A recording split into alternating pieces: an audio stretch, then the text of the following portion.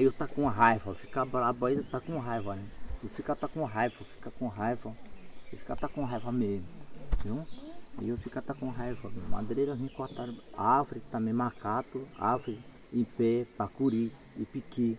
Aí tá com raiva, e eu tá com raiva mesmo. Fica com raiva. Eu ficar com raiva. Pois é, ministra, se é para ajuda nossa aqui, agora, né? Agora para ajuda nossa agora. Aí é para ajuda nossa aqui agora. Ajudar mesmo. Não, que fica tudo quarta tempo aqui, né? Pode que ajuda agora. Agora mesmo. Ajuda nossa aqui, todo mundo agora. Eu tá esperando aqui, né?